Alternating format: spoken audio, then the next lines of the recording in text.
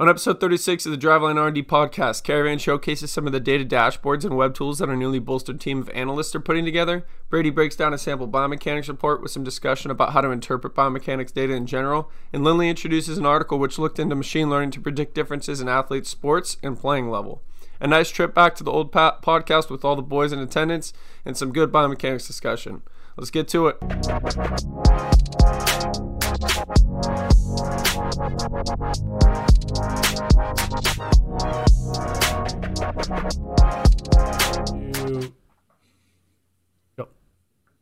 Driveline R&D podcast, episode 36. This is Alex Caravan, co-swag manager of Baseball Analytics, co-host of the R&D podcast. Missed last week, so I got 2 Coors Banquets to drink this podcast. Rip it, Lindley. Kyle Lindley, R&D engineer, drinking Jack Daniels on my newly acquired single large rock. I got these from Amazon. Fire addition to the cocktail collections. And use the code R&D podcast for 10% off. Mm-hmm. Oh man. Okay, so a whole lot of things just happened at once. I'm Anthony Brady, Driveline R&D, lead biomechanist, engineer, primary host of the R&D podcast, Research and Drinks. So, first, Caravan, the internet, it's not great. You're leaking back and forth. It's pretty funny. There's a bit of a delay on the opening. That'll be good. Also, I don't know what just happened, but I definitely just got signed out of the Zoom account. So if if this meeting gets killed, that could be the case. But hey, we're here, episode 36, the Research and Drinks podcast. I'm actually I haven't told you guys this. This is the first I'll be drinking green tea today because I made the very tough decision to be sober for the rest of October. So it was a personal choice. And bro, there's 5 days left. I don't know what you're talking about. If you're not going to support me in that decision, that's like pretty messed up. But what are we doing for Halloween, by the way? We did Halloween last year. Health if I stay sober for the rest of October, so that's why I'm drinking green tea.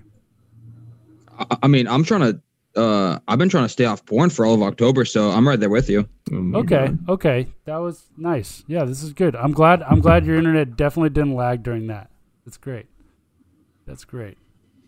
Yeah, so I got lemon green tea today. It definitely has nothing to do with the fact that I thought I had some beers here, and I definitely don't. And there's only White Claws in the fridge, and I just do not want to drink White Claw right now.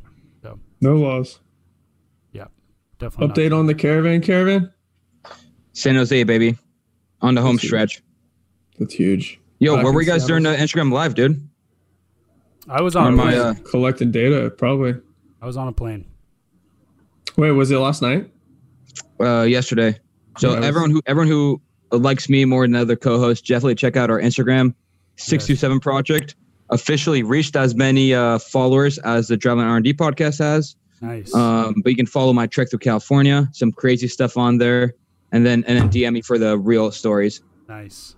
For anyone who felt cheated last week for not getting enough Caravan in the podcast, go check out the live stream.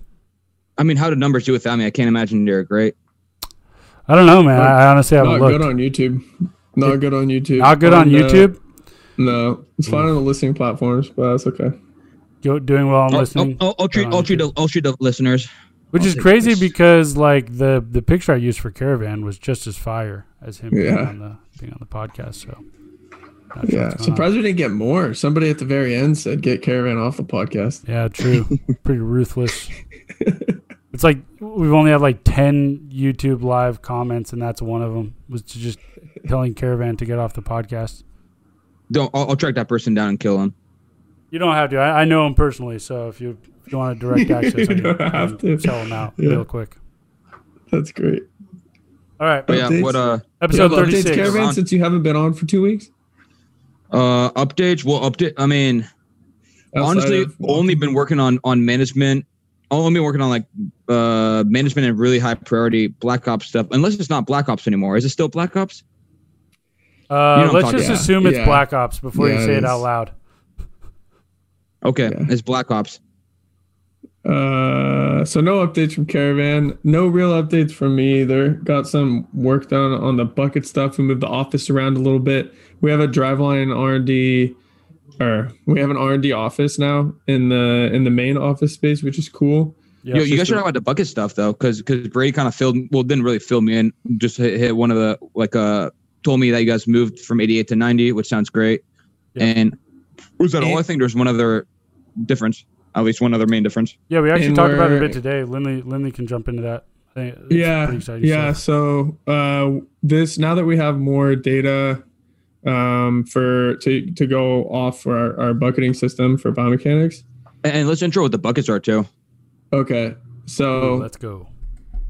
the buckets are basically like we are a way to classify deficiencies in a thrower's motion, so we can hopefully provide effective drill prescriptions and provide a good training program that'll address their movement deficiencies in the best way possible. So basically, an athlete will come in, they'll do a motion capture assessment. Their data gets compared to a data set of what we basically deem elite throwers, and then based on those differences, we can prescribe certain drills in a more targeted training program, basically. And previously, our elite throwing group was just those who threw an average of 88 miles an hour or harder in their motion capture assessment, and we upped it now that we have more data to go off of. We upped it to 90 miles an hour. Mm-hmm. So those who average 90 miles an hour or greater, and also have a kinetic, basically we call it efficiency, but it's like normalized elbow joint load based on, or normalized to height and weight, and also velocity. So how much velocity do they create per unit of normalized joint load? Yeah. So basically, we're comparing people who come in and assess to a group of hard throwers who also do so efficiently without putting an overly, like, out of proportion amount of stress on their elbow. So that's pretty exciting. It's kind of an improvement. And then the other stuff that I've been working on is just like kind of getting that process dialed so that we can make it automated and have that seamlessly part of the assessment process. Yeah, so previously we were just limited by like not having a large enough sample size of throwers to like have the elite data set be that elite. And so now since like, I mean, it's been over a year and a half since we did the first iteration of like the buckets model for drill prescription and stuff like that. So now that, you know, we've audited kind of like that round of metrics, we've added in over like, I mean, I feel like in the last year and a half, do you think it's safe to say we've added in at least like 400 unique throwers into the data set? You think it's way higher than that? Or? I would guess more. I would guess more for sure. Yeah, I can see it being higher. Not in the data set we're using because of the processing changes. Right. Yeah. That's but true. since the buckets started, yes, for sure. Yeah. So now we're able to basically bump up the floor of the velo cutoff, move it from 88 to 90. I mean, ideally one day we can just continue to move that up even higher and include some sort of like kinetics with efficiency. So, and we had like really, really hard throwers. We had some like upper 90s. We had 100 in there, right? Well, not an average of 100, but yeah. You guys got my throw in there? Yep, we did. You guys got my throw in there? Yep. Only your left-handed one, not your right-handed one. We decided to exclude that one. So. Yeah, sorry about the bad scapper traction, but yeah, I mean, if you can throw 100, why not do it? Yeah. Hey, I mean, you're a good outlier for us, you know. Nice. Good to have it in there. Yeah. So the new cutoffs, like excited about that. It should be pretty good with where we're going with the new buckets system, and it just makes it more robust because also having more and more athletes come in that are already like upper 80s, you know, upper 90s or low 90s. Hopefully that helps them get some valuable feedback into ways that their mechanics can improve, kind of a thing. So because we have like theoretically better throwers than guys who are already good, or like more people who are still better than them. Yeah, exactly. Yeah, I wouldn't be surprised if like when we had in the past done a lot of the SPM stuff and like talked about how, I mean, again, typically just out of necessity to have a big enough sample size, we set the cutoff at like 88. It was like sort of arbitrary, but sort of just like strapped by sample size. I have to think that there were some athletes out there that were like, oh, well, I already throw 91. So, am I going to get like that valuable of feedback from that like elite data set, I guess? So now that it includes a higher velocity threshold to kind of like be in that group and also factors in your kinetics, like, no, not only do you need to throw hard, but you need to throw hard efficiently. And so have we made any changes to the auto text node generator? No, that'll come. No? That'll come later. Yeah. So Okay. we'll make those adjustments later, but for now, I think setting the cutoffs is a pretty big piece. And actually, it'd be pretty interesting, Lindley, to see how many. I guess we could just look at the numbers. How many 90 plus throwers we have that don't meet the efficiency cutoff? Because I think that's pretty cool. I think I have. You want to talk about what efficiency cutoff is too? That's going to be like. Yeah, right now we're just calling it above average. What is a? Do we have a raw number? The efficiency cutoff. I don't know what the raw number is. I'm guessing it's somewhere between 11 and 12 for like. Yeah, it's like 11.6, I think. Yeah, I'm trying to find it in Anthony and I's conversation because I could tell you how many throwers there were. And so, in the 90 plus group, we had 48 sessions. So it's like 48 different motion capture assessments and 44 different athletes above 90 miles an hour and above average efficiency. And the efficiency again is like 11.6. And then, but we had 12 athletes that were 90 plus and also a standard deviation above the average of efficiency. So just going to go above the mean efficiency and then above 90 for right now. Yeah. Well, what's the current sample of 90 plus athletes? Did you guys already mention that, or do you guys have a number off the top of your head? I think it's almost 100. I guess I could look it up. I could look it up too off the Biomech DP. 93 guys over 90 miles an hour. Okay. So and then 142 over 88.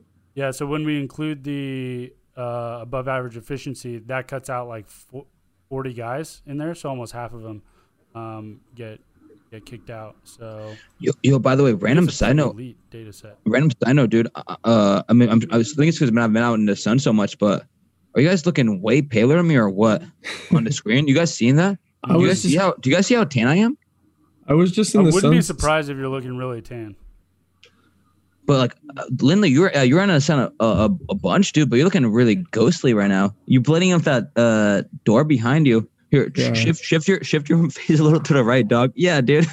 Bro, I am the door. I can change the lighting. Glasses, dude. I just see the glasses on a door. Yeah. Yeah, I can change the lighting in my room, dude. It was so cold in Idaho the last day. Cold front came in. It got down to 1. Oh, what? Oh. I was about to say it's pretty cold. Yeah, dude. It was an insane cold front. It was like 50s, 60s the whole time. And then when we went back and visited, it was like the high was like 42. And on Sunday, I think it was like the low was 1 and the high was 29. It was ridiculous. So cold. Me and my friends, we went disc golfing on Friday morning at 8 a.m. around sunrise. It was 12 degrees. That's insane. I thought it was cold in Seattle. It was like 40 when I got home last night. I don't know why we did that. Dude, it was cold in San Ardo when I crashed there on a playground in a private school last Sunday. It's cold as hell, sleeping on the fucking tan bark, but I didn't complain about it. That is dangerous. Oh my gosh. On that note, do you want to talk about data dashboards? I don't know. Yeah. I'm kind of sketched out about my internet, but I'll try to keep it kind of succinct. But data dashboards, I think initially we were planning on maybe screen sharing this section, but I don't want to do that. But essentially, one of the biggest things we've done recently is we've really bolstered our analytics department, mostly with good hiring. We've had a few guys come on board, and we've had basically for high performance hitting and pitching, we've had respectively Anthony Osnax, Noah Thurm, and Christian Hook re-bolster kind of the running KPIs and baseball ops data for each of those departments. So what that's looked like is all three of those guys had a lot of experience working with college teams and throwing up like shiny dashboards on the spot. So we just decided to play to our strengths and have essentially functional shiny dashboards for each tracking technology. And what that looks like is we have like TrackMan Mobile, Rapsodo pitching. We have every single metric on one technology should also have a proxy, should also have a relevant proxy on the other one. And we've been like, our kind of ongoing process has been linking those to videos of people. Like we have a public data dashboard that links to pitches of people throwing in MLB. Again, shout out to Christian Hook for that one. And now we're kind of transitioning to also having like Edgertronic video taken in gym that links to swing by swing metrics, pitch by pitch metrics. So the idea being that like any department can kind of see right away what their running KPIs are, get video and tabular and visual information for each pitch or each swing or each session average. And essentially we're trying to run like a very tight feedback loop of what does the floor want, what does the floor use, and then iterate on that. So every kind of week we're adding a lot of new features. Noah, for example, added like a hit probability calculator where you kind of enter an exit velocity launch angle combination and then see the probability for each outcome and what that looks like on a spray chart. So just a lot of cool stuff. And how much of it is for like, are the athletes going to use? And then what things are like mostly for the trainers, or like department managers or whatever? Like, are there things that the athletes will be able to use when they're training on the floor or when they're like competing in live ABs, for example? Yeah, I mean, it's initially trainer facing, but the idea being that we also have leaderboards. So we're going to have like top 10 EV leaders, that kind of stuff that will give it a pretty relevant athlete facing component, that hopefully will just like be able to spruce up competition, keep the intensity level very high, all that stuff. But yeah, in theory, it should be mostly trainer facing and allow like our trainers to sync that much more consistently with R&D KPIs, R&D insights, and have it like be right there for people to be able to tap into. Yeah, and it's kind of nice too, just with hiring and whatnot, because it seems like now it's kind of like each floor or department has their own like R&D assassin kind of a thing, you know? It seems like a quicker and shorter feedback loop for like additions to the tools. Like I saw on the hitting side, like someone was asking Noah to add in one of those features, and he was able to just like do that immediately. So it's pretty tight. Right. I'm super pumped about it too, because I mean it's one of the things where essentially we just had myself and Dan for a large portion of the time, and we were just tackling so many larger projects that it's hard to prioritize just small requests that come in. Because then if we do one, then there's like an emphasis on doing the same. It's hard to do one 30-minute task for one trainer and then ignore the other 11 that pop up. Right. So a lot of the idea there is like we want someone that can hop on small requests, can kind of do deep dives if the trainer wants to, and can keep them all engaged because they're going to actually get their questions answered and stuff. Yep. Exactly. Yeah. I think that's a really cool feedback loop that's definitely gotten shrunk a lot, and hopefully they're able to build more cool stuff. I think it's pretty sick. Just seeing them so far has been dope. Yeah, but anyway, so to kind of put a finishing touch on that, the idea now is have all those dashboards be dynamic, feature all our KPIs, feature our production level output that we have on Edge reports that are like live on TrackX and all that kind of stuff, so we can match essentially a big group setting or big group KPI to what we have right now for consumers and third-party clients, and also have that be dynamic as our own like KPIs change, because we've had so many deprecated tools in the past that are still up there, and maybe traders are unengaged, kind of also feel like their insights or their input don't matter when they don't go anywhere. So we're honestly, we've done like a ton in the last month to almost be already like completely there. So I'm really pumped about that. And I mean, honestly, like speaking about it on a call now, that could be something that we try to prioritize and throw up on the Biomix side as well. I don't know what you guys' thoughts on that is, but just have a matching have a matching data dashboard and Shiny if it's still the rage. One of my biggest detriments for Shiny was I was worried it'd be hard to get all that usage on a free account because you're kind of capped, and that it would like slow down as you add more functionality. Right. But I mean, all these guys use Shiny way more than me, so I think they've had like better workarounds than I would have imagined. Yeah. And we haven't really ran an issue so far. I think the feedback's been really positive. Mm-hmm. And even like if it costs a couple of dollars or a couple $100, that's worth it in terms of the labor and value out of it. Yeah. Yeah, definitely. Yeah, it'd be pretty tight. I think, especially seeing like how fast that can actually happen, could be pretty sweet to add that in the dashboard. Also want to try too with the development of the new like bucket stuff and that reporting. Use that as kind of like an attempt for the building it out so that it can be like reported and visualized natively inside Track. So if that works, then we can just move more of those into Track, which could be pretty tight. So dynamic visuals. Yeah, get dynamic, be able to pull up different things, get away from like the PDF reports and whatnot. Could be pretty fire, especially just for like comparisons and whatnot. So also similar or like on the line of visualizing data, I just did my first like look through a bunch of the edge reports that Caravan. I already messaged him about this, but over the weekend I was just like looking at a group of reports, hitting reports and pitching reports, and they look so sick. They look so good after like all of the formatting changes, and like they're really, really easy and clear to read. And then they have like appendices and like things for explaining the metrics and how to use it, and then resources to learn and everything. So I don't know, just like a side note. Awesome. And for that praise, I'm gonna put Lindley's face as a logo on the. I was just about to ask in the bottom left corner. I was about to ask, what do you think about the logo though? Because that is a very, very intense part of the discussion on him. Oh, I honestly didn't pay attention. Well, for the combine, we did a combine logo. Also, really? Okay, yeah. Also, by the way, I know you said no.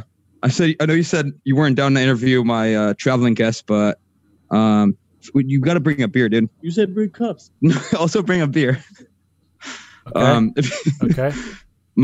So I've been traveling with Mikey. My college told me that wasn't Mikey. That's my old college roommate Kieran, who joined us for the last week. But I told them they could kind of pop in for a podcast appearance. You know, just keeping it short, keeping it professional. But Kieran's a very proficient chugger. I'll admit he's been chugging more often than me recently. But he suggested the idea of doing a live chug on camera. Dude, I said I was drinking 2 beers. So I just poured like these 2 beers in here. Just pour a full one in, and we'll see what we got. We got a match. For those listeling, I have no idea what's going on right now. I'll unplug too, so you can in. Guys. Yeah, tell them what we're doing. What are we doing? Yeah. You mean like chugging or walking? Yeah. No. Well, okay. Hit them on both. Hit a 30-second description of how the trip's been. Kieran only joined. Gotta get on camera, dude. This is These guys can fucking walk, yeah. This homie's been walking for like 500 miles. Yep. Putting in a lot of miles. Yeah, a lot of miles. They're putting me through the ringer here. My feet are on fire. But I think I still got the edge in chugging, which is what we're going to do now. Yeah. So, you guys, Brady, do you mind kind of counting us down like a 3, 2, 1, go? Can you also do a play-by-play for the listeners, Anthony? Yeah, so for those listening, Caravan's about to do Coors Banquet chug off. We're getting the pours ready, it looks like. I mean, does this look even you guys? We have a Wisconsin University mom trying to out chug Caravan. Okay. Yeah, I got kids. Yep. Yep. So you guys want to hit a 3, 2, 1, go and be like really loud and clear? Okay. Got you. 5, 4, 3, 2, 1, go. Okay. Chugging is happening. Oh, wow. Wisconsin mom just absolutely smoked Caravan. Wasn't even close. That was like... Yeah, you started early. You started early. If anything, I think Caravan started early. That was wow. Watch the tape. No, watch the tape, dude. So for anyone listening, feel free to go to the YouTube link. Caravan just got absolutely smoked. That was like I don't even know if Caravan actually finished his drink, so it was kind of a rout. That's incredible. You'll get the next one, Caravan. Yeah, the next one's happening right now, dog. No. Okay, so going to the next next segment, we're gonna go over a biomechanics report real quick. We're gonna rotate over to that. Oh, by the way, Keon threw 70 miles an hour. Oh, nice! Wow, that is almost already harder than you. It is harder than you do. Yeah, no, we went head to head. I whooped his ass. Oh wow. 0.4 miles, but that is an ass whooping. Okay, we're gonna. Oh shoot! Hopefully that doesn't trip anything up. Yeah, Brady, do you want to explain? This is actually kind of fire because we got a guest live. Do you want to kind of explain what you're showing? Yeah. So we were just gonna go over a biomechanics report for this episode, like a breakdown, talk more. Especially, it kind of works out well too because we're starting to talk about the new bucket stuff for like after they get analyzed, how kind of like drills are prescribed, the reporting, and what goes into that. And I think this is like a good instance of this is actually an athlete that fit the cutoffs that Lindley and I were just talking about. So threw above 90 miles an hour and with above average efficiency. So already like one of the, what'd you say, 43 or 46 athletes in that data set? Mm-hmm. Yeah. So, and then it's also just going to be able to highlight and show things that line up well with what the new version of the buckets is going to look like in terms of like metrics and markers for kind of like importance. So this is just the athlete throwing, following the biomechanical assessment. This is like the 3D visual that gets recreated of them throwing. We have all their throws. This person was 93, 93.1 and 91.9, so above the 90 mile an hour cutoff.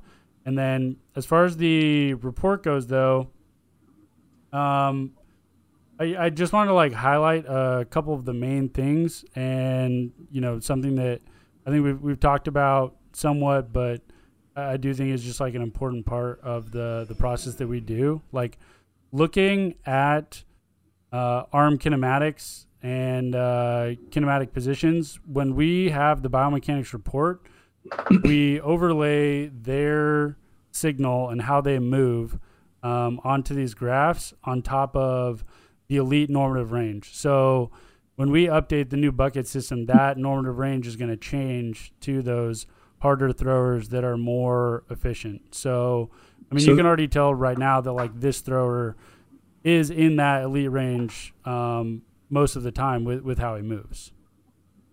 Right. So for elbow flexion specifically, there's like this would indicate that maybe there's room to get more elbow flexion here. But in terms of like shoulder horizontal abduction, he creates more than enough to be well within that range and even above average, higher than some. And then shoulder rotation, another example of being inside that elite range that we'd want to see. And so the gray area is the mean plus or minus the standard deviation, right? Of the mean like measurement for the. Have you guys noticed the bands getting tighter at all as we continue to update them, or have they still stayed kind of large? I mean, like obviously elbow flexion is pretty wide. Yeah, I don't think these have been updated since the first iteration of it. Oh, it's not a dynamic update. No, because these are this data set is like hard coded into the processing pipeline. Oh, I thought it was dynamic. No, I mean, we definitely want to do that. If we wanted to do dynamic, we would have to do it outside of Visual 3D. We'd have to do it like in something else for processing, which is what we'd want to do with what we were talking about with like native visuals in Track or something. That's like yeah. Definitely what we. So Bjorn just asked, which I think I've prompted you before, but on the vertical lines, that's max external rotation, ball release, and foot plant. Do you want to kind of briefly just reskim over that? Oh yeah. So at each point in the throw, these are just like the events, so we can skip to those two. It's kind of like in order to assess movement or like biomechanics at discrete points in time, you need like a few things that everyone does throughout the throw. So like everyone's front foot hits the ground at some point. We call that foot plant. Everyone achieves like max hip shoulder separation. That's max hip shoulder separation, and then max external rotation. So those are like the primary events, and we can like pull those up here and go to exactly where we are. And those are kind of like how we would compare person to person what they look like at that event. So that's what those lines are, to kind of like help you see, okay, this is where you are at that point. And then from there, we can take like other reports and compare those metrics. So like even on here, this tabular data is showing, the foot plant averages for this athlete, those would be values that we would pull and then compare to the rest of the database to kind of like see how do they move or where are they at that specific point in time. That's how we originally did like all biomechanics. And I think it's our largest improvement in terms of working with the data is getting away from that and moving more towards like full signal analyses and looking a lot less at like those POIs because they're just like not as helpful.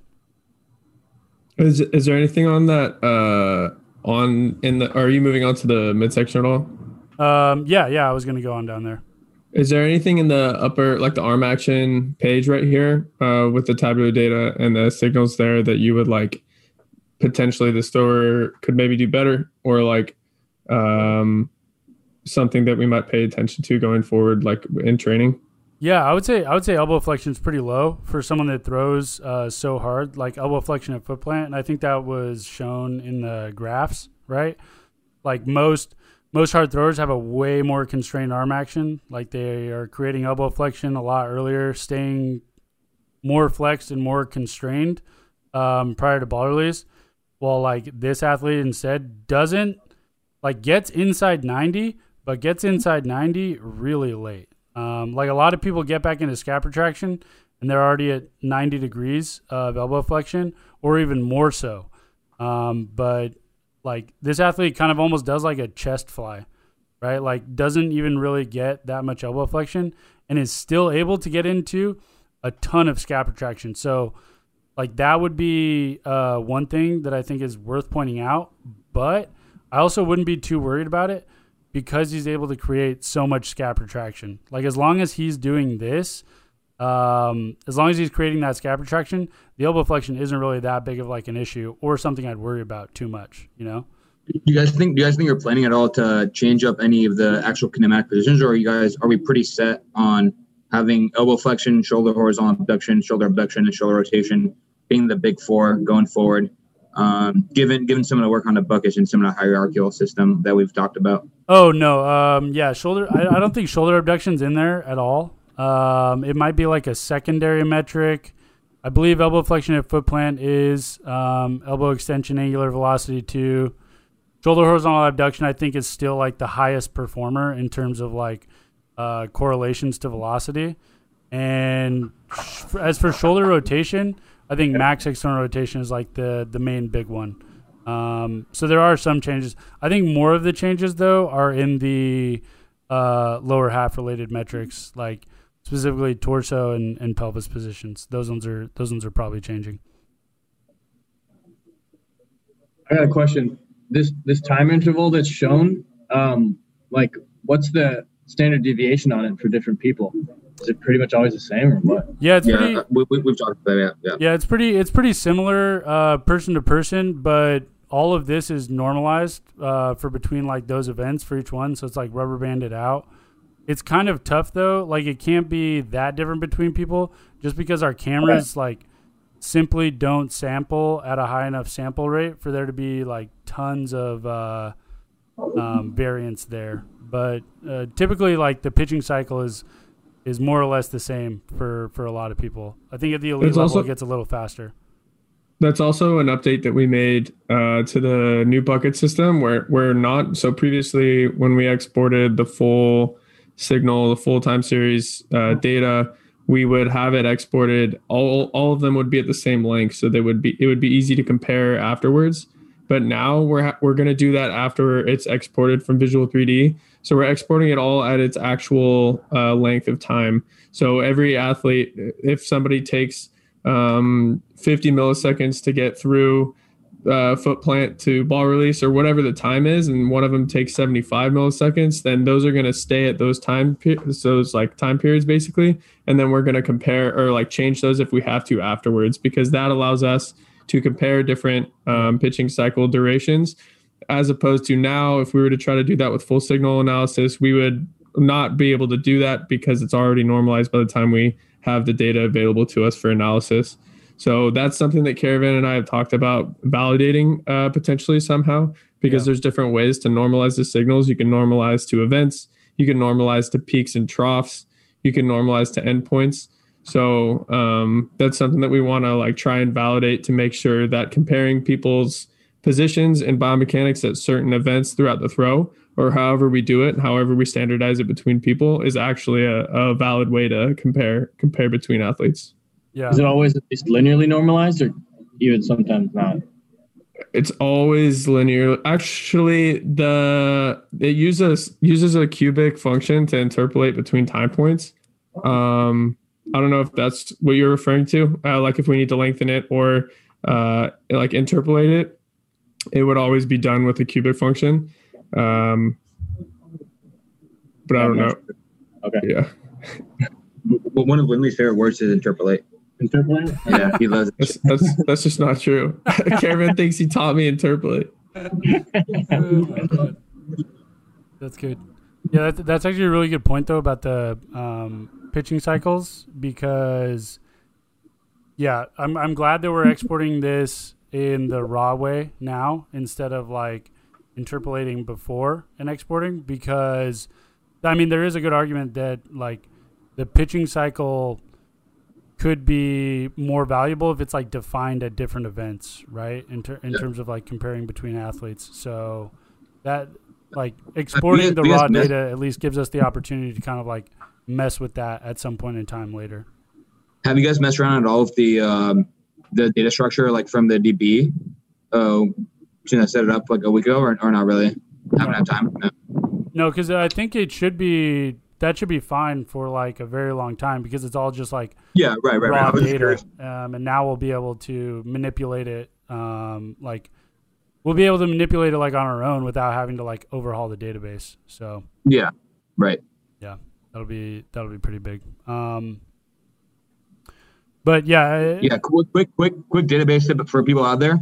If your database columns are too long and you're making a database structure, just switch to long text, because our JSON array was so long, it like initially failed, and I had to switch to. I thought it'd be fine to do the MySQL database type. I thought it'd be fine to assign it to a JSON, but I had to switch to long text. So if you know what I'm talking about, look up long text. If you don't worry about it. Long text. Good to know. As far as like this guy's report goes, though, everything with like torso, lower half, again, you can see is like well within normative ranges for elite, and like a good candidate to be included in that data set for the newly defined like elite averages. Like generally just moves well, hits a lot of the things that we would look for with the way like lower half and upper half moves. But as far as showing the report, that was the main thing I wanted to just like point out again, how we use that in the reporting to help like show athletes, this is how you move relative to like the others that are the best in our data set. And then going forward, as like we add more throwers that continue to throw hard and very efficiently, that like those normative ranges and those like data sets will like get updated as it goes. So what do you think, Raw? So, I mean, Kieran doesn't have much of a background in baseball, but he's getting his PhD in math, and for my worth is the smartest person I know. So, what do you think on your raw impression of the report, just in terms of like what do you think would be confusing to athletes? What do you think? What do you think was like, if anything jumps out as like unclear? Any other raw thoughts? I mean, I can't speak to what's confusing for the athletes. I mean, to me, obviously the confusing thing is just like the lingo and like how the axes are labeled and whatnot, because I just don't know like the acronyms and whatnot. But I mean, like basic tip is just like have your stuff clearly labeled. I don't know. Like have the, like make sure they know what the gray area is, and like maybe put as much info as you can on it, like how much data the gray area has been like accumulated from, and maybe the average line in it would be nice. Yeah. Oh yeah, that would be a good point. Yeah, because I was gonna say, because I know obviously we just talked about it a couple minutes ago, but with the new Edge reports, we've put like a lot of emphasis on explanation on the actual reports. Yeah, that could be an interesting. And I don't know the process. I know Joe has revamped the reports a bit in the past, but that could be a nice addition. And obviously, you guys are active athletes, so you might know better. You obviously know better than us. Yeah, no, I don't even. I mean, I think we've like Joe and I have talked to this. I know I've talked to Lindley about it too. I think we talked about it actually. It was like the last segment on last week's podcast about like the future of biomechanics in baseball and like overhauling reporting. Yeah. Like reporting and visuals are, in my mind, I think like a big area for us that could change. So a lot of that like ideally happens outside of Visual 3D. Like we get away from the PDF reports. We do some sort of like interactive visuals elsewhere where, like the tabular data and the graphs, like not a lot of athletes are going to know how to understand this, no matter how hard like we describe this. There are just like athletes that aren't going to understand like tabular data or time series data and when it's graphed. So I think there will just be like more effective ways to report that. When you show them the visual of like them moving, like this is easy to understand for anyone. But then when you try to show that in a graph, it's just like kind of complicated. So the more that we can like pair those together, like even if these are side by side, like you have the thrower and then the graph moving simultaneously, which you can do in Visual 3D, which is like great, but you can't do outside of that's kind of like an issue there. Like here in Visual 3D, we can pull up like the skeleton moving and pull up like a specific metric and graph that on the side to kind of like show how it moves throughout, right? This is like really easy and really helpful to understand point by point. Much easier than showing someone just this graph and them trying to understand where like the thrower is in time and space, right? Worth brought it up in a conversation one time. I remember like if we could have like take that elite basically like normative range and then create like the average throw of the hard throwers. Yeah. And then make like so we could have the skeleton throwing with those like average metrics. Yeah. And then so they could just be like overlaid or whatever. Yeah. Should we do average though, or should we do like mode? You know what I mean? I feel like I almost like fear like doing an average would be non-representative of the elite, the actual elite thrower. Yeah, it'd be interesting to see trying to test that out, what that would like even look like. Yeah, I don't know. I honestly don't even know what that would like look like. I guess what we could do in the interim, instead of trying to like build that thrower, is just like find the like take the mode or I guess what we do is we would just like take the average of the data set and run everyone through it, and the person with like the least amount of variance from that, we could just cherry pick that graphic of them throwing and display that like most of the time, but that's kind of tough just because then you're like comparing everyone to one person and you get away from the idea of like you can be highly individual when you throw. Like you can move very dynamically and differently from other people and be like effective kind of a thing. And scaling by the anthropometrics too. Like having like it wouldn't be super effective having a 6'5" dude. Oh, like yeah, that's a good overlaid point. On a 5'10" or whatever the difference might be. Yeah, that's a good point. You'd probably have to like throw out a bunch of outlier heights and weights. Where it's going to look really weird. I think if you did it with joint centers, though, it could be pretty effective. Yeah, you could eliminate like the weight issue if you just did joint centers, but the height issue is going to be a problem. The limbs are going to get weird. SBM blog part 2, baby. Part 3. Part 3. Oh, you're talking about the height comparisons. Yeah. Nice, yeah. Yeah. We did like a Shameless full plug. technical analysis of like tall throwers v short throwers, for throwing hard v throwing soft. That's Yo, all I we got got section though 3. on the biomech report. Going over it. What's up? I'm saying, what we got next, dog? Speaking of joint centers, we're going to discuss this article that came out a few weeks ago about machine learning and using that on motion capture data sets. It's called Machine Learning and Deep Neural Network Architectures for 3D Motion Capture Data Sets. This was actually, just going through it again today, saw it was collected by Modus before we acquired them. Yeah, which is Modus Global. Yeah. Yeah. Super interesting. But basically, I don't want to get super far into it. We'll have a link in the description for those who are super interested in reading the specifics and everything. And like Kevin could probably like get into this a lot more than I would be comfortable talking about it, just because he knows a lot more about machine learning than I do and neural networks. But basically, this group or this like project, they took some non-skill specific motion capture data. For example, a drop jump, bird dog, a hop down on both sides, a lunge, a step down, and a couple other like balance and stability exercises for motion capture. And they tried to do some characterization for so basically they collected how many people was it? I think it was like 400. Yeah, of a bunch of different sports. Oh yeah, I think it was like 6 or 7 sports. Yeah, 3 or 4 levels of play. Yeah. So 416 athletes from basketball, baseball, soccer, golf. You're not trying to screen share? You're just going to talk about it. It's honestly just text. We're just going to discuss. There's not very many. There was one visual, but it's just like pretty involved.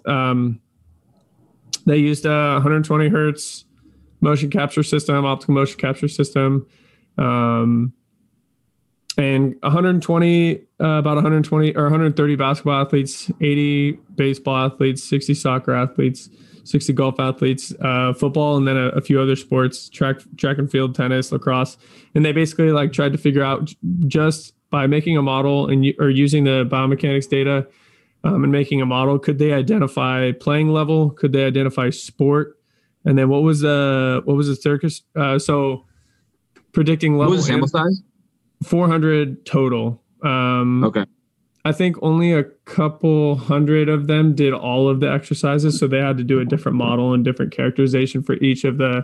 I don't believe they did this they didn't use all 13. There were 13 functional movement screens basically. What was the split of the sample size with cross playing level to give an idea of the population? Across playing level, I'm not sure on that. 148 pro, 120 college, and then 150 amateur. So they were pretty even. Okay. And so they used a couple different types of machine learning models, which like that's the part that I don't like super know or know super well. But Name drop them, baby. Is a PCA, principal component analysis. Yeah. What was the support vector machines? A linear. What is it? Linear discriminant regression, analysis. dog. You don't know what a linear regression is? Linear discriminant analysis. Yeah, that's it. So not that I know what those are at all, but basically using this data to create those models, they were able to identify decently reliably the playing level, or so like in increasing order of performance, predicting athlete level and which sport they play was the least successful, I believe, and then predicting the level of the athlete was the next successful, and then predicting sport showed quote unquote promising preliminary results with tuned classifiers. So it seems like predicting the type of sport that the athlete played just based on their functional movement screen was the most promising, and the tuned outperformed a naive a naive model or classifier. So which is cool. And like, I don't know. I don't know. To drop? How much to outperform by? No, I don't. It's I think. Dog, what you hiding, dude? Be real with us, dude. What you hiding, bro? 58.75. Dog, is this a real article, or are you just making? You're just making shit up, dog. It's a real article. Screen share this, dog. I don't believe you. Motus Global article. So the best classifier was a 58.75% accuracy, and the best, and that was for the tuned, and then the naive, I believe, was a 30%. So basically doubled the performance. Yeah. Of the model, and I assume that the tuning is like basically adjusting parameters and adjusting how the model uses the biomechanics data input to make predictions. Is that like a usually manual process, Caravan? So like usually I mean it depends what system you're kind of using, but usually like they'll do a grid search where you like grid search across a bunch of parameters and then kind of hyper tune based off that. Like you zone in, you can choose like a 10 by 10 grid, say, and then once you hit I mean, especially with neural nets, you'll just back propagate. So once you realize like which one is kind of lowering the error the best, and then you can like focus on that one and do another 10 by 10 grid. It's a lot of like the manual part is using the setup. Like how do you want to set the grid search and how naive, or because sometimes they'll basically there's a learning rate parameter as well that you want to set of like how quickly it starts like gearing towards that parameter, and then you can if you make the learning rate like really small or really big, it might like converge much faster. So in that aspect is like knowing the data and being able to tell kind of like what to reliably choose. But yeah, as you were, go ahead. Gotcha. Yeah. So I don't really know what the applicability of this is, and it's like it's really exciting. Obviously didn't get into like what types of what it came out, I think in August. What year, dog? It was this year. This year. I said a couple months ago. Yeah. Oh shit. It was September 13th of this year. Oh. Yeah. So it's just over a month old. I thought the really promising stuff is just like how effective it was for just using like the general functional movement screen kind of a thing. Mm-hmm. Like being able to pair, like non-sport related movements to the, I guess, like actual athletes and find like identifiable like movement differences and within like playing level from a movement screen. It's really interesting because that goes against like how I would commonly, like think of that, or at least like how I've been thinking about movement screens as of late. Because it might be like a good representation of your athletic ability, not necessarily your skill. Yeah, I've been pretty out on just like non-context like specific movement screens, but I mean this is like pretty like valuable information if there is actually like some specific identifiers where more elite athletes within their sport move in a specific way outside of their like movement, specific context. That's like pretty like crazy findings that could be like really valuable for a more effective like movement screen or something like that. That's pretty cool. Yeah, so I don't know it's exciting that we're using new techniques to evaluate this stuff, and like you said, it's cool that we could find differences in like applied differences from a non-applied movement screen. But it's still just pretty like, it's not like we would be able to take this and run with it as like an assessment tool for like pitchers or whatever, right. Like we're detecting playing level for like 60% at 6% accuracy or whatever the number is. But like, how are we going to be able to use that for like what Tommy needs in his like throwing motion or whatever, Yo, who's Tommy? Tommy John. I think this is character I made up in my brain. But it does at least give the argument that like we should at least like explore that or try some out, which I think is like, I'd been like more hesitant on in the past, but it's like, okay, it's definitely worth like at least And I bet there's like room to improve because they were just using like the basic functional movement screen. Like I bet it gets much better if you find more like sport specific or sport movement specific like movements to have in the movement screen, you know, as opposed to just like using Notion, Bird Dog or whatever they're using, that kind of a thing. And some of them were just like balance tests too. Yeah. Like it was very surprising to me that a balance test is going to provide you very much information at all for like which sport you're playing. Yeah. The specific activities were, just to note them, were drop jumps, bird dogs, left and right, hop downs, L hops, lunges, step downs, and then the T balance. I don't know if we want to do a whole section on it right now. Maybe just mentioning, that'd be cool to talk about next podcast. But I was going to say the Modus jump stuff we're doing. I actually don't know yet that much about it because I haven't gone to your request yet, Lindley. But like that could be a very interesting sort of assessment that we could also maybe factor in the project here similarly. Yeah, that's another thing too. Like, because if this is done with like mocap cameras and mocap stuff, I mean, we do have the high performance lab, so there's definitely opportunity for like mocap data for a functional movement screen in the high performance lab. But it'd be even interesting too to see like how effective those like machine learning techniques would be with like sensor data for some type of movement screen or camera, and just like single camera video data. So the quicker that we can like regress to, not having to use like a big mocap lab, the better, especially for like mobile assessments, online training. I think there's a lot of potential there. Also, same goes with Modus. So like if you're using Modus, if you're using Modus Throw, you can input the velocities. So like if you were to be throwing with the Modus sensor for like a bunch of weeks for a bunch of different workouts and whatever, and we could somehow like train a model to predict, like based on the 4 main Modus metrics, are we able to predict somebody's velocity or velocity changes, or like predict, I guess we could like factor workload in there as well instead of just the discrete metrics. But that data is very plentiful because you just like, you're throwing every day, you can wear the sensor all the time. So I feel like there's some good potential there, especially since we're, as I say, it's a really easy way to mass like a lot of data points longitudinally as well, which is one thing we've talked about a bunch in house.